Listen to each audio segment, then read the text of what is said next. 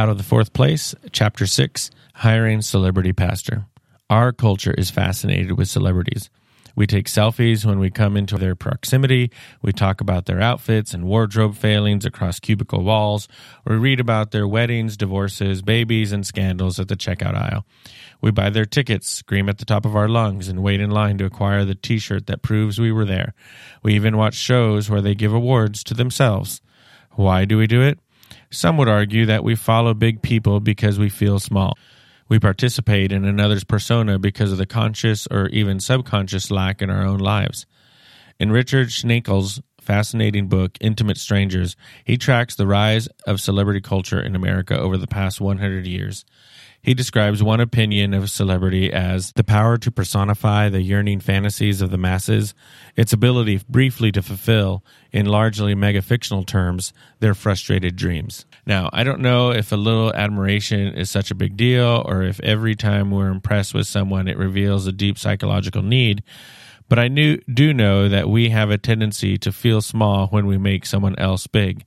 We compare our bodies to our favorite actors, and we start to feel ugly. We look at Mark Zuckerberg or Steve Jobs and realize the technology skills or business acumen that we will never possess. We compare our homes to Martha Stewart's or Joanna Gaines and end up depressed or feeling a strange desire to move to Waco, Texas. Something about being around greatness makes us feel small, yet we keep coming back for more. What does this have to do with church? More than you might guess. In the last chapter about place, we discovered that many of our church buildings were not designed to integrate with our culture. They were designed to separate people from it and bring them into our fourth places. In this chapter, we move on to the medium of people. The building was only the beginning of Constantine's impact. In order to run the fourth place, Constantine needed a certain type of leader to attract people toward his center. As we will see, Constantine's priests lay the foundation for our modern concept of the role of pastor. This faulty job description has led to our current crisis of discipleship. A holy persona. Why would Constantine want a celebrity at the helm? Because celebrities are uniquely able to draw attention to themselves. Not only that, while celebrities are making themselves larger than life, they also create a sense of deficiency or lack in everyone else. Constantine tapped into the same principle. He was able to control millions of people and keep them continually attached to his centers of worship by creating in them a sense of lack in an area every Christian desires, holiness. In the Old Testament, the priest was an intermediary or go-between. The people lacked holiness and needed the priest to fill the gap. So every year they made the trek back to the temple, back to the priest to sacrifice for their sins. Christ followers, of course, know that Jesus already dealt with our sin problem once and for all. Jesus is our true priest. Jesus, in fact, is the only true celebrity, the only one whose holiness actually does make up for our lack of holiness. Jesus is the only mediator, the only go-between we will ever need. Constantine was not overly interested in Jesus. Remember, Constantine self-identified with Moses, not Jesus. Who needs a suffering carpenter when you have the mysterious guy who went up to the mountain and came down glowing? After all, a bleeding servant can hardly inspire and unite an empire. Let's be honest, you can't crucify conquered peoples on Roman crosses and then point to your king on that same cross. Constantine kept coming back to the Mass again and again by making his leaders appear so holy that they were out of reach to the common people. He was not interested in humble servant leaders. He wanted his religious representatives to look grand and mysterious. He had them march down the center aisle in flowing robes to create a spectacle. Where Jesus said, "Let the little children come to me," Constantine wanted the kids in the aisle to whisper, "Look, Mom, I almost touched his robe." Constantine had no desire to grow mature disciples. Community, prayer, and sacrificial service toward neighbors held nothing for him. He wanted a simple, dependent people who would keep showing up. Like Mark suggested, he wanted religion as an opiate for the masses. Why is this so important? Because our modern pastoral job description is built on the foundation laid by Constantine's priests. The role was designed not around shepherding souls, but around creating a holy celebrity persona. Designed for celebrity. Before we go too far, allow me to clarify. I'm not saying that every pastor has a hidden agenda to sign autographs or become the next Andy Stanley or Billy Graham. In fact, I would venture to guess that most celebrity pastors never intended to become famous. They are many wonderful and humble people leading churches. God has used our pastoral leaders in amazing ways throughout church history and will continue to do so. Remember, the wineskin is not nearly as important as the wine. However, we have a major systems level issue that we need to talk about. Our current leadership structures are making it too easy for our leaders to burn out or implode. Why is this happening? Because there are natural power dynamics at work. Remember, the survival of the fourth place depends on drawing and keeping people. We need to get them from their world to our world, so we must impress them. Note for the audio listener here in this quadrant chart, he has the our thing, our place with the church in the upper left, and the their place, their thing with buildings and coffee shops and houses. But he has big arrows pulling towards the upper left. So from their place, their thing, to our place, our thing. The Bible describes Jesus' life as characterized by downward mobility and kingdom values which are upside down compared to the world's systems of power. Jesus was not physically impressive, nor were most of the people he hung around. While we may preach about this reality, putting it into practice is another venture altogether. After all, we have a fourth place image to maintain. In order to draw a crowd, we need our leaders to be the strong face of the organization. The church human resource guide will tell you the pastor who can draw the bigger crowd should get a bigger paycheck. We flip Jesus' value system back right side up, not just because we want to, but because we have to if we want to keep attracting the people into our building. If you are a pastor, you understand this pressure. You feel it when you preach. You feel it from your board or your elders. They want you to be a big deal. If you are an aging pastor, you also feel this stress. Growing churches are hiring young, attractive talent, not well-aged wisdom. Our church media are still designed for Moses, not Jesus. Everything from the parking lot to the aisles to the service order all point toward the climax of the service when the holy persona comes down from the mountain or onto the stage and delivers the word of the Lord to the crowd of onlookers.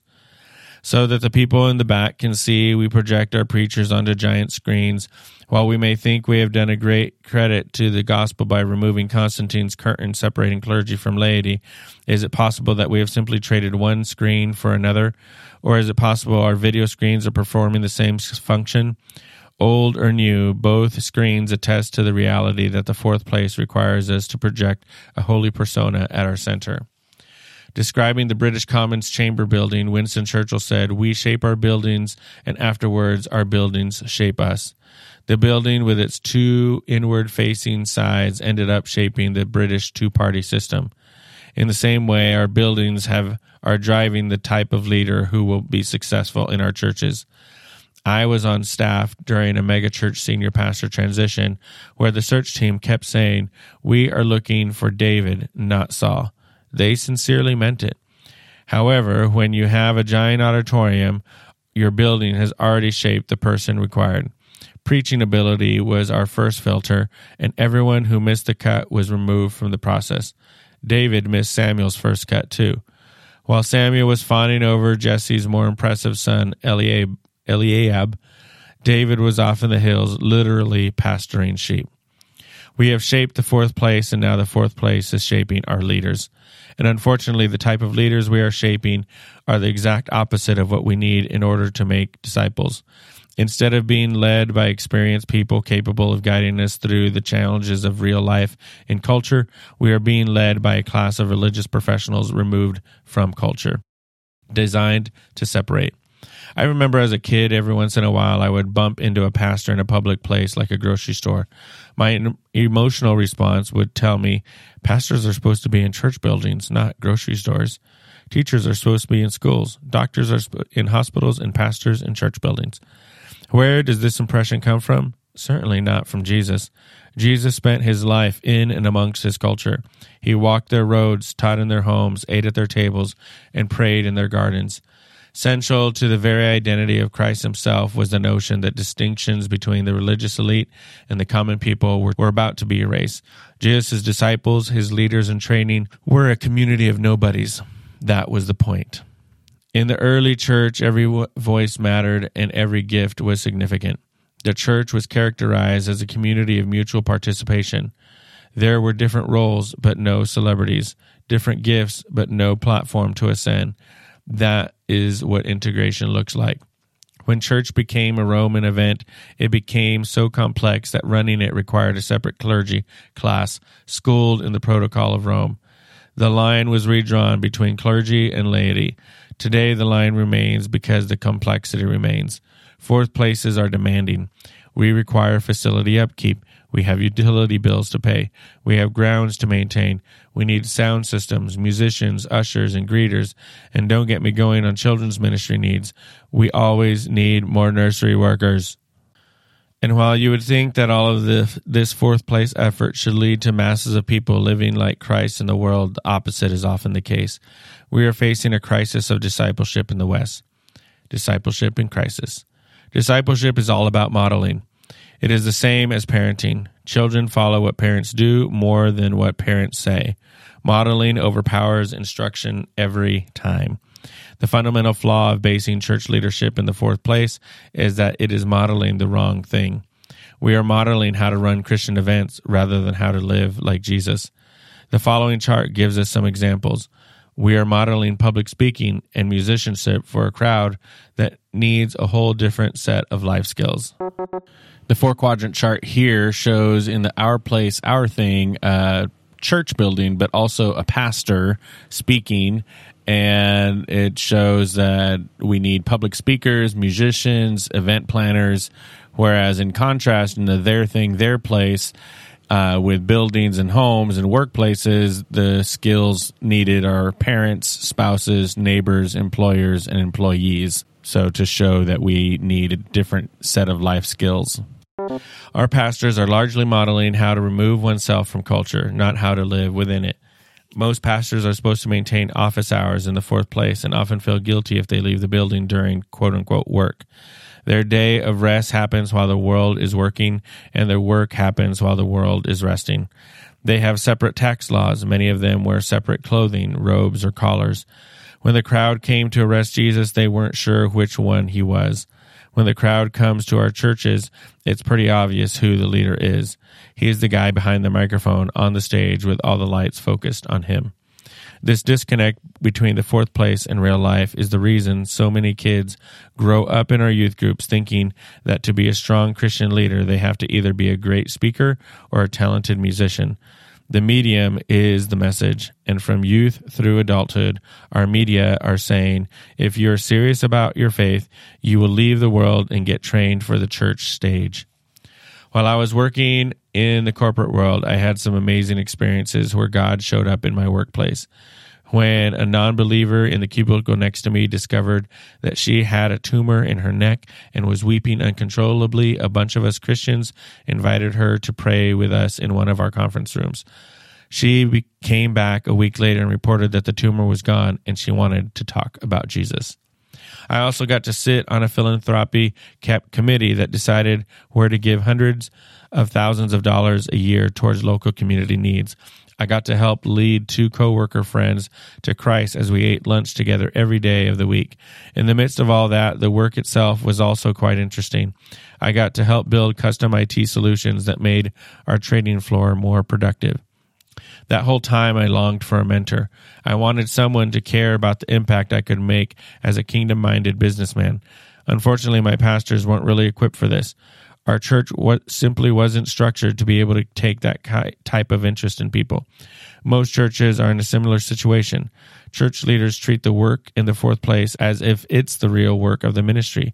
Many pastors are so busy maintaining the fourth place that they have no time to enter the world of their people. Yet sadly, this is exactly what people are longing for. I hear the same cry from people, especially millennials, all the time. Know me as an individual? Stop preaching at me as if my life is the same as everyone else's in this room. Help me explore my questions. Help me connect my faith to the reality of school shootings, Muslim extremism, LGBTQ, and the environment and politics. Do you hear what people are saying? Stop expecting me to volunteer in your fourth place world if you refuse to take any interest in my world. Ironically, our people are longing for is exactly what Jesus modeled. A biblical pastor. One day there was a young man named Simon in his boat fixing his nets after catching nothing at all. He was exhausted and probably a little angry and bitter for how life was turning out. A rabbi was teaching nearby, but Simon stayed in his boat. Maybe he thought the rabbi wanted nothing to do with him because he had a big mouth and a pattern for getting himself into trouble. Regardless, the rabbi came over and asked to borrow Simon's boat. He even let Simon stay with him as he started to teach the people on shore. Crazy enough, once he was done teaching, the rabbi wanted to spend more time one-on-one with Simon. He had him push off into deeper water, and they had a conversation that would change Simon's destiny forever. You know the rest of the story. Simon becomes Peter. It started because Jesus entered Simon's world. Jesus wasn't afraid to get his hands dirty with some fishermen. He didn't call Peter off to some building where he would train him how to become a famous orator.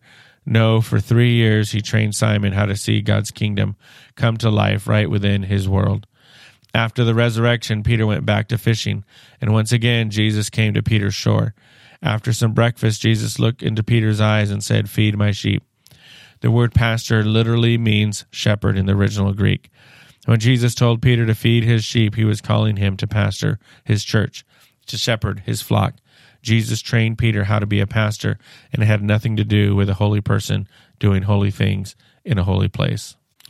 We have to assume that when Jesus said to Peter, "Feed my sheep," that Jesus implied, "Do what I've been doing with you." Peter would not have heard Jesus say, "Feed my sheep," and assumed that he really meant, hole up in a building and preach once a week, use the building as your office, do some weddings and funerals. For Jesus, pastoring his flock was about shepherding souls right within their world. It was about growing seeds into mature plants. It was about seeing the kingdom vision realized in a human life. In John 4, Jesus entered the world of the Samaritans. He met a woman in a third place at a well. He built a relationship. He planted a seed. This relationship opened the door to the rest of the town of Sychar. Jesus was invited to their first places, their homes and tables. His disciples witnessed it all. Jesus took them with him everywhere he went, and modeled how to live. In the midst of this racism-shattering experience, he looked at them and talked about the harvest being plentiful, but the workers being few. Then he sent them out 2 by 2 to do what? To do the things he had been modeling. While he was planting a new seed in the woman at the well, he was maturing his disciples into trees that would bear more fruit. Now this will sound absurd, but imagine for a minute that Jesus stopped his whole discipleship, enter their world thing, and instead he did what we do. Instead of integrating with the people, Jesus built a Jewish synagogue in Samaritan Sychar. He built a reader board out front saying, "Wells aren't the only place to find living water." Then he sat in his synagogue office all day in the event that some Sycharian actually showed up for a handout or some counseling. He planned sermons, paid the bills, and responded to some nasty letters. Then he coordinated his Jewish leaders for the weekend service and some outreach events. If this sounds ridiculous, painting Jesus with our own pastor brush, then why is it so normal for us? Sadly, our working definition of the word pastor is formed out of Constantine's church, not the life of Jesus. Many aspects of our pastoral job description are simply not biblical. The great tragedy is that while many of our leaders become holy celebrity personas, the rest of us are getting smaller. While modern technology gives us immediate access to some of the biggest Christian superstars in history, we also have a largely biblical illiterate church. We are downloading millions of sermon podcasts while many people in the churches are afraid to have a spiritual conversation with their neighbors. They are convinced they could never speak to a non-believer with the same knowledge or authority of their pastor. We have outsourced ministry to the professionals, and it is stunting our growth. Parenting 101. Parenting 101 states that if you want your kids to stay emotional babies their entire life, keep spoon-feeding them as long as you can. Don't give them any real responsibility. Don't let them bump their head on the table. Protect them, coddle them, be their continual source of food and nourishment. Do this with your kids and you are sure to destroy them. Unfortunately, we have a church culture of consumers crying out, feed me, and expecting to be bottle-fed well into their old age. All blame goes towards the platform. In 1 Corinthians, Paul accused the church of being spiritual infants because they are still fighting about their favorite teachers. Ironically, Paul's accusation of infancy had nothing to do with the quality of teaching, nor the competency of the teachers, but instead the needy and critical posture of the listeners. Imagine, the teachers they were comparing were Paul, Apollos, and Peter. People who are ready for spiritual meat show that they have grown up by being less dependent on their parents for food. They have learned to self-feed. They are beginning to feed others. People who are arguing about the deepest teachings simply prove by their posture of pastoral dependency that they are not yet self-sustaining adults. Perhaps we are thinking wrongly about our food. After talking with a woman at the well, Jesus' disciples tried to get him to go into town and get something to eat. His response in John 4:34, "My food," Jesus said, "is to do the will of him who sent me and to finish his work." Jesus was fed as he actively went about his Father's business. Maybe it is time to challenge the long-held assumption that if we just preach the right sermons, our people are sure to grow. Sermons are not enough. I remember one meeting with a church consultant where he asked our pastor, "What is your plan to grow your people this year?" The pastor quickly got out his preaching calendar and started talking about his various sermons. The consultant asked, "Where's the other half?" The pastor asked, "What do you mean the other half?" The consultant replied, "I mean the systems you need in place so that people can actually do the stuff you're telling them to do." Sermons alone are simply not enough for people to grow up in Christ. Let's look at Jesus' pattern for growing people. He invited ordinary people to join his spiritual family on mission together. He modeled and taught them how to do the mission. He empowered them to do it while he preached and debriefed. Then he released them to produce more disciples. Jesus' spiritual growth pattern matches normal human development. As children grow, we give them some responsibility, small at first. We empower them to test out their own wings in the world. We teach them how to drive with a permit, and then they're ready on their own. We send them to college or to the workplace. They usually return home for a while. We debrief, we discuss, we send them out again. Eventually, they figure out how to provide for themselves, maybe even have some children of their own, then repeat the process. Dr. Henry Cloud and Dr. John Townsend, in their book, How People Grow, list multiple factors for spiritual growth. For them, the big picture of growth is returning to our original created intent in the garden. This not only involves a restored relationship to God, but also life-giving human relationships, meaningful work in the world, and more. This process of restoration involves acceptance, forgiveness, suffering, discipline, obedience, and authentic community. There is so much more to growth than lecture-based learning environments. Businesses and the education system are realizing this, yet churches seem to be the last to catch on. My close friend Tim works for Starbucks and oversees a team responsible for operational efficiency in thousands of stores. He told me that in order to create dedicated and successful partners or employees, Starbucks utilizes a training model of 70% on-the-job training, 20% mentoring relationships, and 10% instructional content. If we applied this Starbucks 70-20-10 plan to your church, how much of your church discipleship strategy is on-the-job training, mentoring, and content delivery? If your church is like most modern churches, I bet the highest percentage is spent on content delivery. I'm not saying that Starbucks should dictate our discipleship process, but when we think of the life of Jesus, on-the-job training makes a lot of sense. We can picture it. We know how Jesus trained his disciples as they traveled along the way. We may even be able to picture it when we think about InterVarsity and other parachurch ministries that spend their time in this region. InterVarsity trains leaders by teaming them up in college dorms with more experienced leaders. The students learn how to disciple by watching others do it and participating in it, inviting, modeling, empowering, releasing. A Different Kind of Church by Dudley Collison. I took a group of financial partners to visit one of our churches in Europe. This church is embedded deeply within a city that is home to many North African immigrants. Before the trip, these friends posed all the right questions. Will we be there for the church service and hear the sermon? Can we attend a Bible study? When will we get to join them in local evangelism efforts? My only response was you'll just have to wait to see. When we arrived, the leaders introduced us to their way of being the church. Their fellowship centered on caring for immigrant children and families. The after-school program has become known throughout the city as an effective means of integration, language and cultural learning, and academic success. Without apology, the leaders described their approach as based on the life and teachings of Jesus Christ. As we participated one afternoon, a teenage girl shared that she was having disturbing dreams full of fear. We watched as one of the leaders entered into that conversation with her and helped her find peace and comfort in Jesus. Evangelism unfolded before our eyes. The next day, we took 20 kids to the local school treetop ropes course. The leader prayed for the group, not just for safety, but for discovery of courage and Jesus as the source of it. The experienced kids became the disciplers, showing the new kids how to face their fears and overcome them by faith. As the trip wrapped up, my friends had not yet attended a traditional church service or heard a sermon from a pulpit, but their overwhelming response was, "Thank you. Thank you for taking us to church. We never knew it could be like this." InterVarsity's vision statement is to see students and faculty transformed, campuses renewed, and world changers developed. They realize this vision is by coming alongside students in their world, not asking them to leave their world and sit in a fourth place. Yet most of our local churches largely have growth backwards.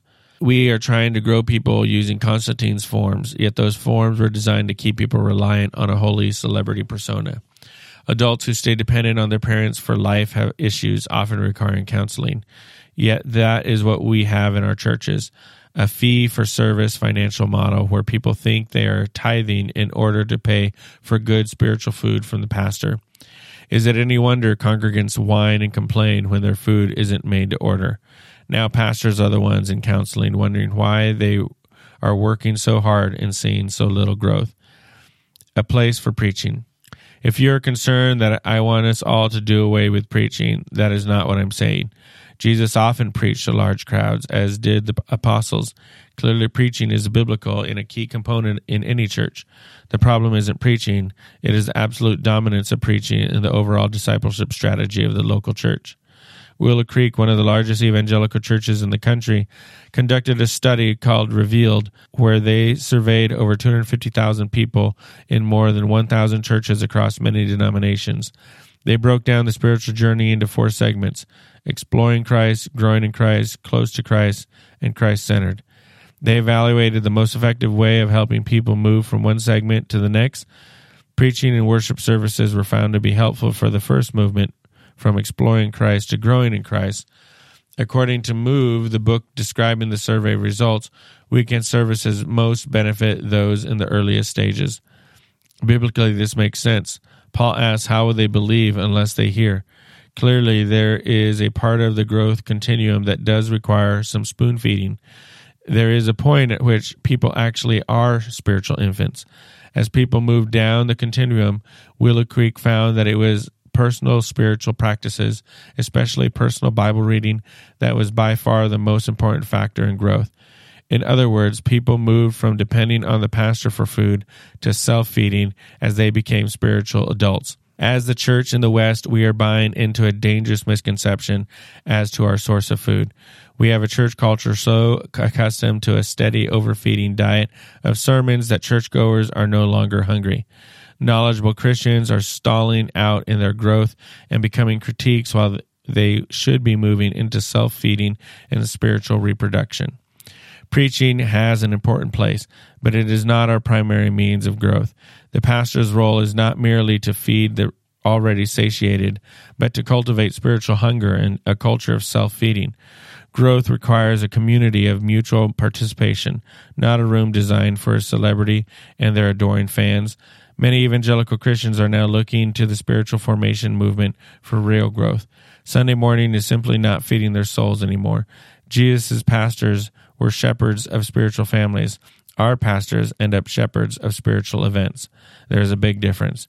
The spiritual formation movement is not rooted in Constantine's events, but in the monastic life of spiritual family. The resources come not from the medium of the stage, but from lives of deep prayer, contemplation, shared community, and suffering. The medium is the message.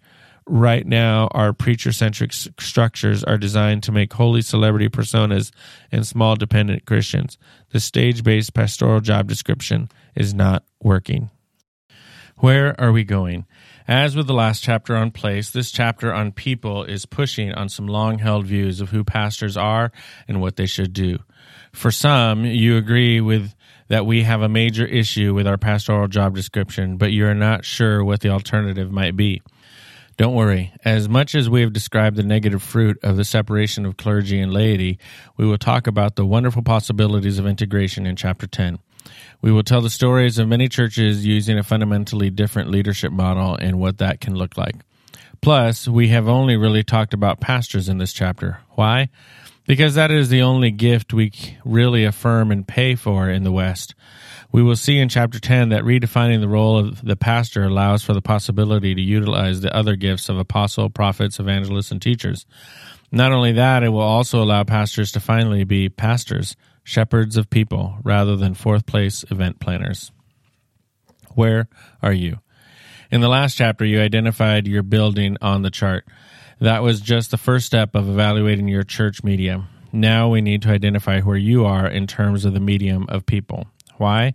Because it is possible to practice integration in one medium, yet practice separation in another medium. For example, if you meet in a concert venue or school, yet your whole church culture still revolves around a weekend service with a big personality, then you have integrated place, but not people. Integrating people means that you have a church culture of mutual participation where every voice and gift matters. These gifts are not primarily used to run fourth places. Instead, your church is designed to walk with and empower people as they learn to enjoy God's grace and to use their gifts in their world. So, where are you? Our thing, our place. If your church revolves around the fourth place event and there are usually one or two main voices on stage, you would likely identify yourself in our thing, our place. You would also be here if staff time, stress, and budget primarily revolve around getting people to run your fourth place events and programs. Note for the audio listener, this 4-quadrant chart only shows the top left quadrant, our place, our thing, with the church building all by itself. Our thing, their place. If you have empowered a second tier of unpaid leaders who are leading small groups or missional communities within culturally relevant spaces, you have moved into the our thing, their place quadrant. If small groups are little more than your organization's way to grow your fourth place, you are still in the top part of this gray area. However, if your church has given legitimate pastoral responsibility to these leaders and you view these gatherings as equally part of your definition of church, then you have moved toward a more integrated approach to people. Note to the audio listener, this 4-quadrant chart shows the church in the upper left, our place, our thing, and the bottom half has the houses and schools and buildings and workplaces, but only the left side of the chart, the our thing, is shaded. So the church is doing things in the our place, our thing, but also doing things in the our thing, their place quadrant. Their thing, our place. Perhaps you own a building and are able to use it to bring the world to you. Maybe one of your staff members, instead of sitting in her office, runs a public coffee shop or co-working business right from your facility. If your job involves tenant relationships, small business, or running a concert venue, you might be somewhere in this region.